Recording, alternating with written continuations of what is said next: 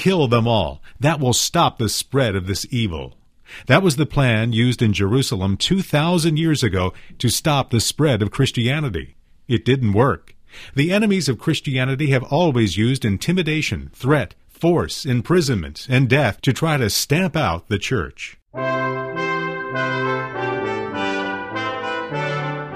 Welcome to the Bible Study Hour, a radio and internet program with Dr. James Boice, preparing you to think and act biblically. This week we'll see how persecution doesn't stop the truth of Christ's resurrection, but actually spreads the good news. We'll also meet three very interesting people: Philip, who spread the gospel; Saul, who sought to destroy the church; and Simon the magician, who tried to buy the gift of the Holy Spirit. Now, let's listen as Dr. Boice teaches from Acts chapter 8. One thing the Lord Jesus Christ told his disciples before the crucifixion and his being taken back to heaven is that after he was gone, the time would come when his enemies would persecute them and even kill them, thinking that by killing them they were doing God a service. I'm sure the apostles and the early disciples remembered that, and yet it still must have been quite a shock to them and a blow to the whole community when Stephen, this outstanding layman and deacon, was martyred for his faith. It was bad enough that he was such a distinguished man, one who had proved himself so pious and strong and effective in his ministry and useful in the church. But in addition to all of that, he was the first one after Jesus Christ himself to die. And the trauma of the loss of Stephen must have spread over the whole church. Moreover, as we find, moving on to chapter 8, the chapter that follows the story of his stoning, that persecution of Stephen, his martyrdom, was only the signal for a wide outbreak of persecution against the church as a whole. Now, there had been persecution before. We've already seen that.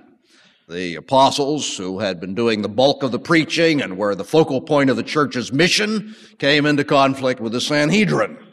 They called them in. They demanded that they stop preaching. They refused to do it. They released them because they really didn't know how to oppose what they were doing. When they began to preach again, they hauled them in and so on. They finally ended up beating them and threatening them, but again, they let them go. All of that persecution, everything we have seen in the book up to this point, was against the apostles. That is, against the leaders.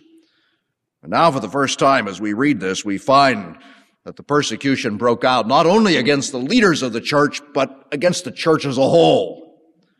Now suddenly you see everybody is affected. So you have the death of Stephen and now the outbreak of widespread persecution. Moreover, if I could make it even worse, for the first time we find all of the leaders of Judaism united together in opposition. You read it carefully, you'll find out that that wasn't true before this. The apostles, when they were called in, said, "We're here because we are preaching the resurrection of Jesus." And the resurrection, as we know, is something in which the Pharisees believed, but the Sadducees did not. So when the apostles said, "We're here to preach the resurrection," even though the Pharisees didn't like the idea that it substantiated the claims of Jesus, and they were in opposition to Jesus, joining with the Sadducees at that point to try and have Jesus removed, this was nevertheless a point that came as a division between these two bodies, these two groups of leaders in the Jewish nation. Later, years later, the Apostle Paul did the same thing. Because when he was called before the Sanhedrin, he said, "It's in the matter of the resurrection that I'm called in question before you this day." And immediately they fell into squabbling between themselves because the Pharisees said there was a resurrection, and the Sadducees, who were the modernists of the day, said there was not. But you see, something has happened in the meantime, and what happened was the spread of the gospel among the Hellenists, the election of these Greek-speaking, Greek Christians who were Jews in the sense that they had been sympathetic with Judaism and had entered into the worship of Judaism, but were Greek in background. The spread of the gospel among them, the election of people from their number as leaders in the church, as all the early deacons were, and then especially this great, brilliant sermon of Stephen before the Sanhedrin just before he was martyred. I pointed out when we were studying that, even though we went through it very quickly and had many verses last week, that Stephen, it would seem, was at this point even more perceptive than the apostles, because the apostles were still thinking as Jews.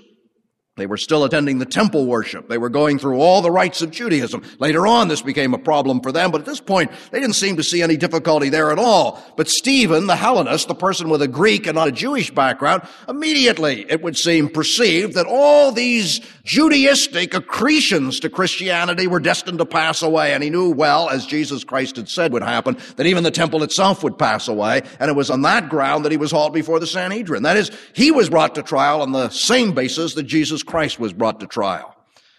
And they said of Jesus, he subverts the law, and he's setting about to destroy the temple. And on that point, you see, not just the Sadducees, who were opposed to the resurrection, but the Pharisees too, who were very defensive of the law, were up in arms. You see what I'm saying? At this point of the narrative, things are really getting bad. There's been a martyrdom. The martyrdom has triggered a widespread persecution, and the agents of that persecution now are not only the Sadducees, who are opposed to the doctrine of the resurrection, but the very powerful Pharisaic party as well. And there's one thing more. I suppose at the time, those who were involved didn't quite gain the force of this, but Luke is writing later, and he knows, and his readers are reading it later, and they know that this man, Saul, whom he introduces here as an agent of the persecution, became the first really great deadly enemy of the church. Not much is said about him here. He was simply there, it says, giving approval to his death. But when Luke writes this, you see, he writes it knowing full well that everyone who reads it, as he himself knew, this man, Saul, went on from there. Perhaps we're to understand this. Perhaps he was behind that persecution. At any rate, he channeled it and he intensified it to such an extent that not only were the disciples scattered, as the text says they were, but he actually went after them as they were scattered and was persecuting them, hounding them to death. Now, it says something interesting about Saul in verse 3. It says, Saul began to destroy the church. He ravished the church is what the word actually means. And it's worth pointing out here. I don't always point out the matter of Greek tenses and such, but that tense of the verb, ravish or destroy, is an imperfect tense. And what that means is he went on ravaging it. He was ravaging it, and he kept on ravaging it. Sometimes I think, as appreciative as I am of the New International Version, that in an attempt to render it into idiomatic English, they lose something, and I think that's what they do here. It says, but Saul began to destroy the church. I think they mean what I mean, but I don't think that quite conveys the idea. It just sounds like Saul started in to make trouble. But the real idea is that he continued to make trouble. He was making trouble, and he continued to make trouble, and he was going to keep making trouble. And the reason I make a point of that, you see, is that as Luke tells the story, all this trouble he was making was ineffective. He was setting out to destroy the church. He was focusing the persecution. He was making sure that it kept going. He was intensifying it. But the more he did it, what? The more the gospel spread. Because those who were persecuted, it says, were scattered throughout all Judea and to Samaria and even beyond. And everywhere they went, they planted the seeds of the gospel. Let me give you another little detail. Verse 4, those who had been scattered preached the word. There are different words in the Greek language for scattered. Some words simply mean they were scattered abroad. That's all. It's like you scatter something to the winds and it's gone. Well, that isn't the word that's used here. This word is used in the sense of scattered in order to be planted. You know, in the Hebrew language, there's that great word Jezreel that means that. scattered, but also planted. It's what God said he did with Israel. He scattered them, but then he was going to plant them in their land, and the word is the same. The word's Jezreel. Well, that's the case here. The disciples were scattered as a result of the persecution. This is what the leaders intended. Get them out of here. Get them to go into all different areas. Break up this movement that's going on. But all they did by scattering them was plant them in all the places to which they were scattered. And wherever they were planted, it says they preached the word. I guess that's a point at which it's worth pausing to say, is that true of you? Wherever you have found yourself, whether scattered by some intentional means or simply moved because that's the way our society functions, have you actually been planted there? You put down roots? Do you bear fruit for Jesus Christ? Do you preach the word? Do you bear the witness? That's what they were to do. You see, if that's the case, then even the worst things that happen, as was the case here, actually serve to advance the cause of Christ. You see, Paul later writes in the book of Romans in the 8th chapter, all things work together for good to them that love God. And this is an example of that. Even the persecution, even the stoning of Stephen. You say, yes, but who wants to be stoned? Well, nobody, of course. And who wants to be scattered? Well, most people don't want to be scattered. You say, well, does that work together for good? And the answer is yes. Not always the good as we perceive it, not only is the good that we want, but it works for the good because it's the good of the gospel, the good of the kingdom, and where that prospers, we prosper because we are citizens of that kingdom, and that's the way we need to think about these things. So, as I say, as this chapter begins, we have, on the one hand, this great picture of persecution, intense in all its forms, against the entire church. But on the other hand, we have this marvelous working out of the grace of God as those who are scattered serve only as vehicles of the communication of God's truth. Now, the focus in terms of people changes now, shifts to this man Philip, the next in line of the distinguished deacons who were elected to chapter 2 before. Stephen was the first, he was eloquent, and he was martyred. Now, it would seem, the mantle of leadership among this body of the deacons passes to Philip, and he begins to minister in Samaria. Samaria is a word that should ring a bell in our minds at this point, because if we think back to chapter 1, we recall that that was the outline for the expansion of the Christian missionary enterprise that Jesus gave his disciples. He said in Acts 1:8, you'll be my witnesses after the power of the Holy Spirit comes upon you, and you'll bear a witness in Jerusalem. That's what they'd been doing. And then he said, in Judea and Samaria, and unto the uttermost parts of the world. When we were looking at that verse way back at the beginning of these studies, I pointed out that those words, Judea and Samaria, are probably to be taken together as speaking of one entity. You see, you could take it as describing four things: Jerusalem, Judea, Samaria, and the uttermost parts of the world. But I suggested that it's probably Jerusalem, then Judea and Samaria, and then the regions beyond. And I say that not only because that's one way in which the text can be read, but because that's the way Luke develops it in the unfolding of the history of the church in the book of Acts. Up to this point, up through the end of chapter 7, you've had the preaching of the gospel in Jerusalem. And it had been very effective. Thousands had believed. And we're told that many hundreds flocked into the city in order to be with the apostles and to experience the healings that they were doing in those days. But now in chapter 8, you see, as a result of the persecution, this great change in what had happened, the gospel begins to expand, and the place it expands into is Samaria. Later we get back to Judea. You see, it's not quite the order you would expect. You'd expect Jerusalem, Judea, Samaria, and Rome. Instead, you have Jerusalem, then you have Samaria and Judea, and it suggests that they're to be taken together. At any rate, that's what happens, and Philip, you see, is the instrument of this great missionary outreach. Now you say at this point here, are the Christian apostles and teachers, the deacons, going out to carry the gospel to a new region? Certainly when they go to a new area, they should use new methods. Isn't that what our sociological courses would teach us? You have to understand the people to whom you go, and you have to present things in their categories. This is the time for a great reinterpretation of Christianity as we began to involve Gentiles or half Gentiles, half Jews in Samaria or whatever, and the missionary outreach. Well, that's the way we might think, but when we see Philip going out to preach, we find very explicitly that he does exactly what the apostles and the others have been doing all along.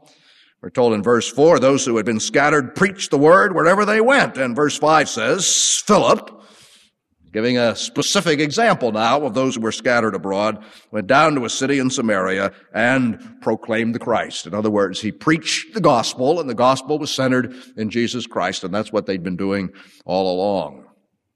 I was talking about that this morning when we were dealing with Paul's statement of the gospel in Romans 1:16 and 17. We were talking about why the apostle was not ashamed of the gospel, and we saw that one reason why he wasn't ashamed of it is that it is in the preaching of the gospel that the power of God is known.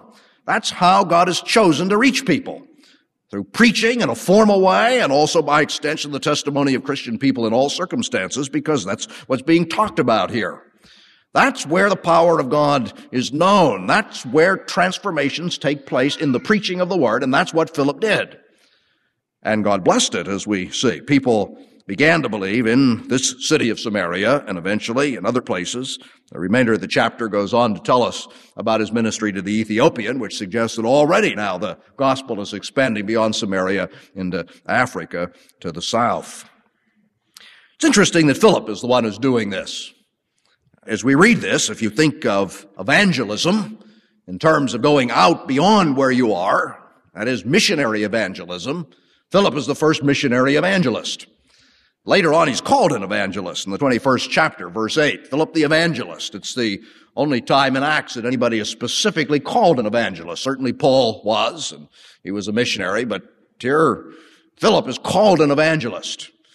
And it's interesting that this man Philip was a layman. It's worth reflecting on that, at least I do when I come across something like this. It has always seemed to me, when I think in terms of those who have been particularly effective in speaking to others about Christ, that generally has been laymen. We don't often think that way. We think that you go into the ministry, and one of the things you can do in the ministry is be an evangelist. And certainly there are ministers who are evangelists.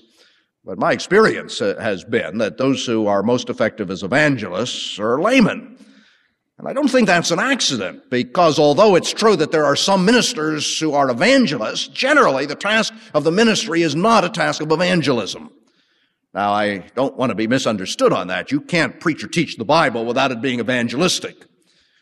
The Bible always centers in Jesus Christ. You don't understand it unless you understand how it has bearing on him and his message. But chiefly the task of the minister is, as Paul says in Ephesians, to equip the church so the church may do the ministry.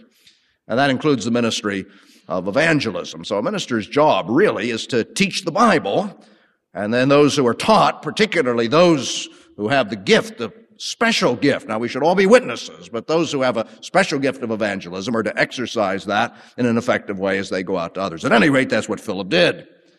We're not told much about Philip. We don't know where he got his instruction. Perhaps he was even a disciple of the Lord. We don't know that, but it doesn't suggest that. I would think that he had probably learned at the feet of the apostles. They had taught as Jesus had taught them. He had learned, and now he took this message that they had taught him, and he was ready to bear it into other places. And oh, God blessed him. It says not only did many hear and believe, but it says that God even blessed him with the ability to do miraculous signs.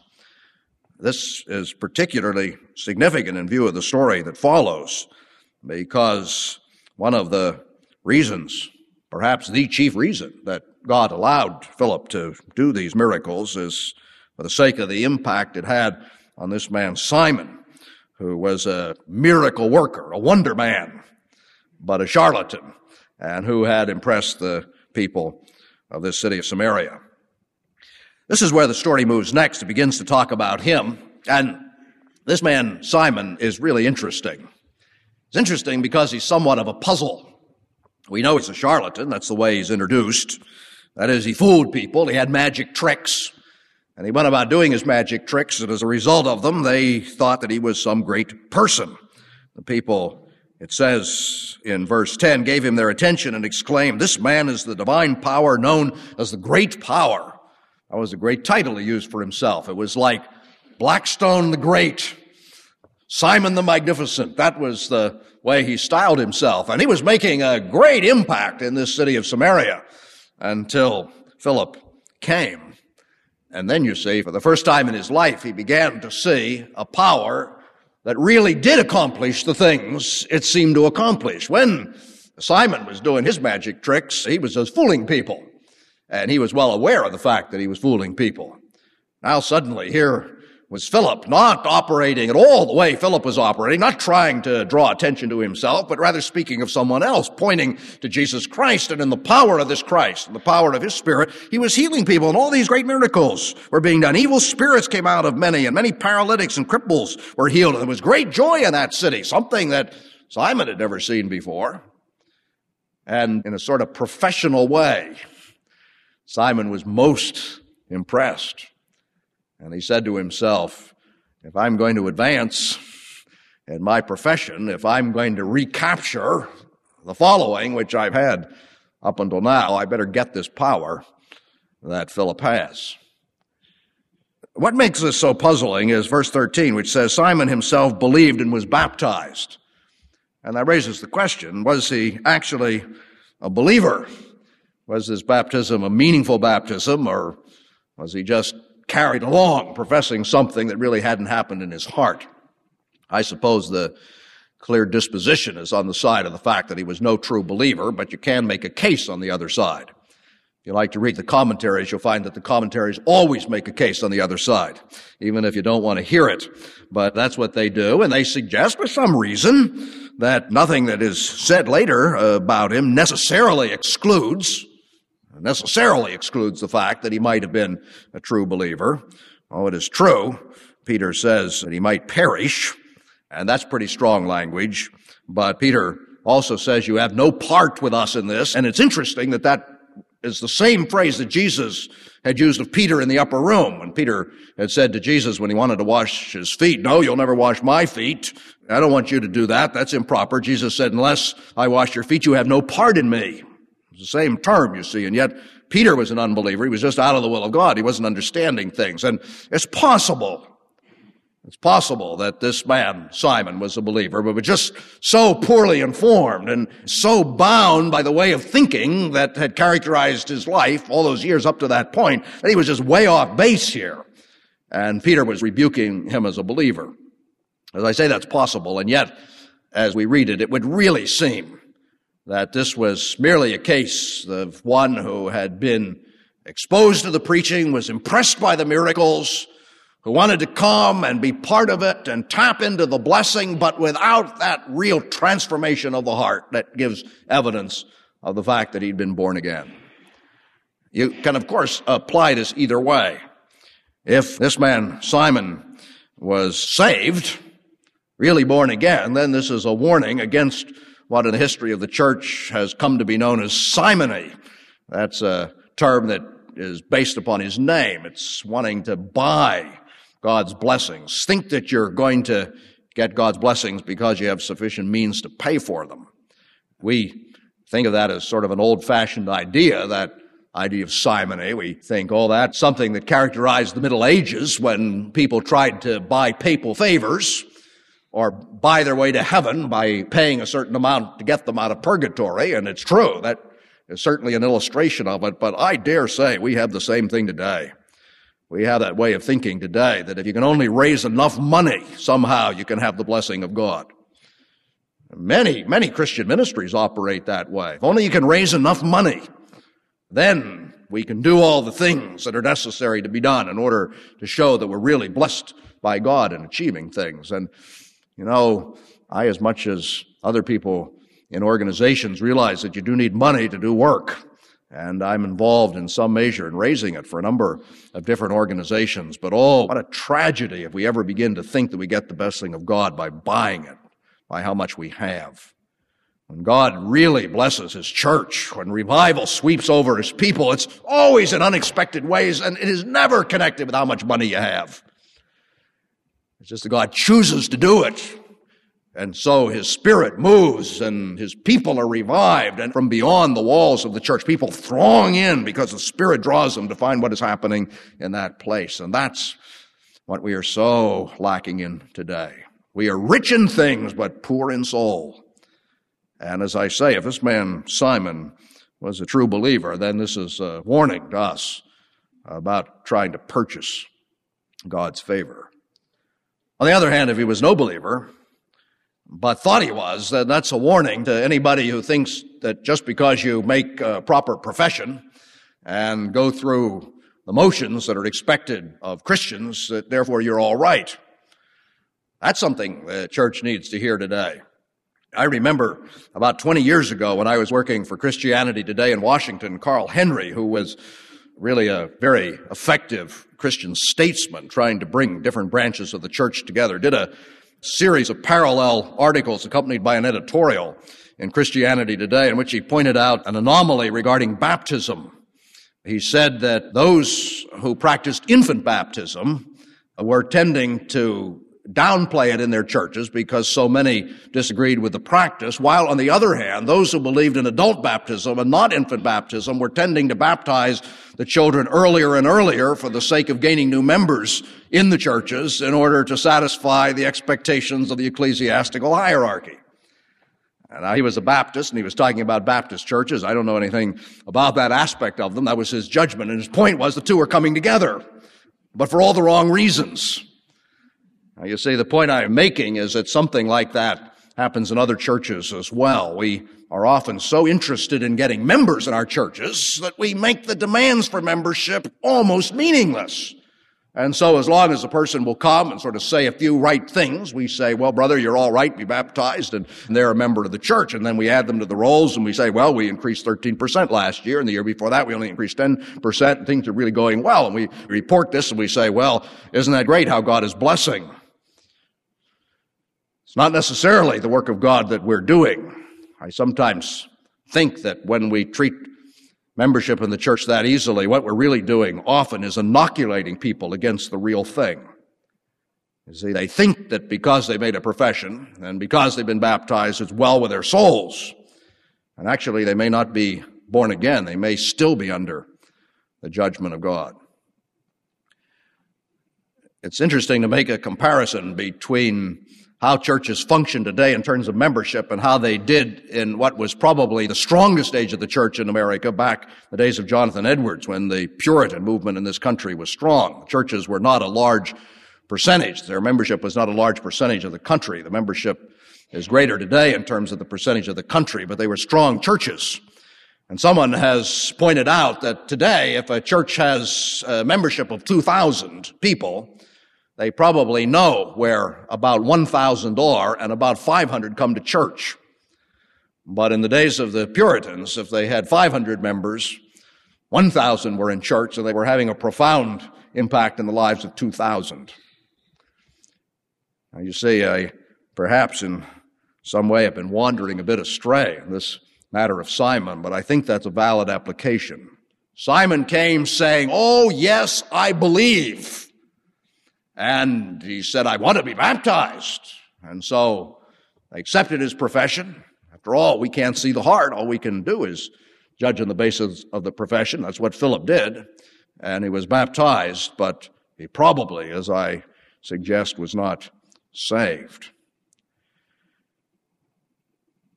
Now, in this discussion he had with Peter, after Peter and John were dispatched from Jerusalem to go up to Samaria and see what was going on, he expresses his desire to receive the Holy Spirit, and he says, this is where the idea of Simon comes from, he says, "Here, I'll give you money if you lay your hands on me so that I may have the power of imparting the Holy Spirit to others." He wanted to be able to do miracles in the Spirit's power, and he was willing to pay for it. The way he was treating the Holy Spirit there is not altogether different from the way many Christian people think about the Holy Spirit in the churches. Many people think about the Holy Spirit as a power, and therefore, if you want to have power in your life, the thing to do is get more of it. Now, they probably aren't suggesting that they pay for it, but there are all sorts of ways of getting it. and our churches will tell you how to get it. Certain things you go through, certain things you can do. So this power, this thing, becomes yours, and you can use it to integrate your life, to overcome the problems you have at work, to live victoriously, or whatever it may be. One of the great principles that we have to understand when we're dealing with this doctrine of the Holy Spirit is that the Holy Spirit is not an it. The Holy Spirit is not just a power. The Holy Spirit is a person. The Holy Spirit is God. And when you get that clearly in your mind, that the Holy Spirit is a person rather than a power, then you see that the object of our relationship to the Holy Spirit is not that we might have more of it so we can use it, but rather that He might have us and use us. And that's what Simon didn't understand, but it's the way the Holy Spirit operates. And the proper contrast between this story in Acts 8 is what you find in the 13th chapter of Acts, just a little bit longer, in verse 3, where it says, while the disciples were worshiping in Antioch and were fasting, the Holy Spirit said, and the Holy Spirit is taking charge. The Holy Spirit says, set apart for me Barnabas and Saul for the work to which I've called them. And at this point, as the result of the direction of the Holy Spirit, the great missionary expansion of the church through the Apostle Paul commences. Think about that.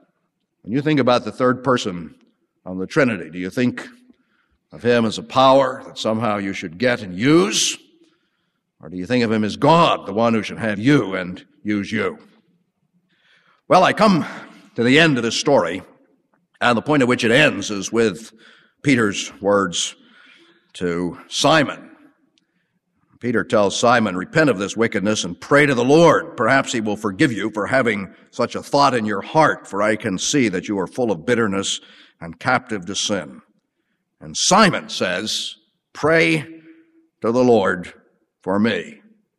I ask the question, how does that sound in your ears? Pray to the Lord for me. Does that sound pious? That's the sort of thing ministers hear all the time. You talk to somebody and they say, well, pray for me. Pray for me. Now, I don't want to be misunderstood. It's good to pray for people. And if somebody says to me, well, pray for me, I try to do that. I don't always write it down and remember to pray for them all the time, but I try to pray for them on the spot or immediately afterwards and try to acknowledge that request. If they say pray for me, I do.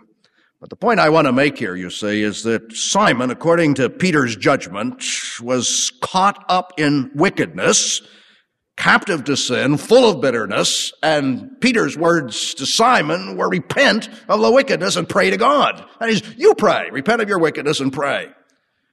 And so at that point for Simon to say to Peter, will you pray for me, it's not a pious thing at all, but what we would call in colloquial English a cop-out. He was refusing to do what he should do and was passing the buck to Peter. Do you do that with other people? Do you pass the buck? Do you pass the buck to your elder? Do you pass the buck to your friend? Do you pass the buck to your minister? Lots of people pass it to me. They think somehow I should solve all their problems. And I can't do it. I can't even solve my own, let alone solve all of their problems. You see, that's not what Peter says. Peter says if you're sinning, it's up to you to repent of the sin. And if there's prayer needed, you are the one who above all should pray. And in that order. You see, you don't come to God with your sin and say, now I want you to do certain things for me. The Bible says your iniquities have separated between you and your God. That's why his ear is heavy and he cannot hear. It's not that his ear is heavy in itself or his arm is weak that it cannot say, but your iniquities have separated between you and your God. If you come cherishing sin in your heart, it's just sacrilege, blasphemy, to think that you can claim the promises of God. Come, solve all my problems. It doesn't work that way. And you see, if you come repenting of the sin, if you say, oh, like the prodigal son, I have sinned against heaven and against you, sinned against God and against others as well, because sin always affects other people. If you come acknowledging that and then praying, as the publican did, God be merciful to me, a sinner. Well, as Peter says, who can tell but that God will forgive you, and cleanse you, and restore you, and save your soul? You see, it's no accident that here at the very beginning of this section of Acts that tells us of the expansion of the gospel beyond Jerusalem into Samaria and the regions beyond, it brings in this story of the man Simon, in order that we might ask, are we like that? Have we believed in word only, or has God changed our hearts? And if He hasn't changed our hearts, will we repent of our sin? Will we come to Him? Will we ask for forgiveness in order that we might find it in Jesus Christ? Let us pray. Father, we thank You for the truth of this chapter and indeed all the chapters of this book and this marvelous Bible that we're given, that we're to make our constant meditation day and night. It's to form our way of thinking and guide our lives and form and direct our actions. And Father, we thank You for the teaching of this section that we have studied tonight, with all its different applications to the way the church is run and the way the gospel spreads and the message itself and our response to the message. Oh, our Father, don't let it be true. Be gracious to us. Be gracious to each one. Don't let it be true that someone here just gives mental assent to this and then goes out and lives wickedly. And our Father, by Your Spirit, who is the Spirit of holiness, make clear that the way of Jesus Christ is a way of obedience and purity, way of holiness and righteousness, and grant a genuine repentance of sin, true faith in Christ, and ability to walk and continue walking in the way everlasting. We pray in the name of Jesus, our Savior. Amen and amen.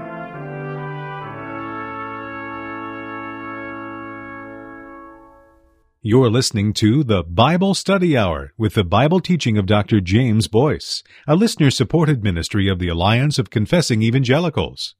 The Alliance exists to promote a biblical understanding and worldview. Drawing upon the insight and wisdom of Reformed theologians from decades and even centuries gone by, we seek to provide Christian teaching that will equip believers to understand and meet the challenges and opportunities of our time and place. Alliance broadcasting includes the Bible Study Hour with Dr. James Boice, Every Last Word with Bible teacher Dr. Philip Ryken, God's Living Word with Pastor the Reverend Richard Phillips, and Dr. Barnhouse and the Bible featuring Donald Barnhouse.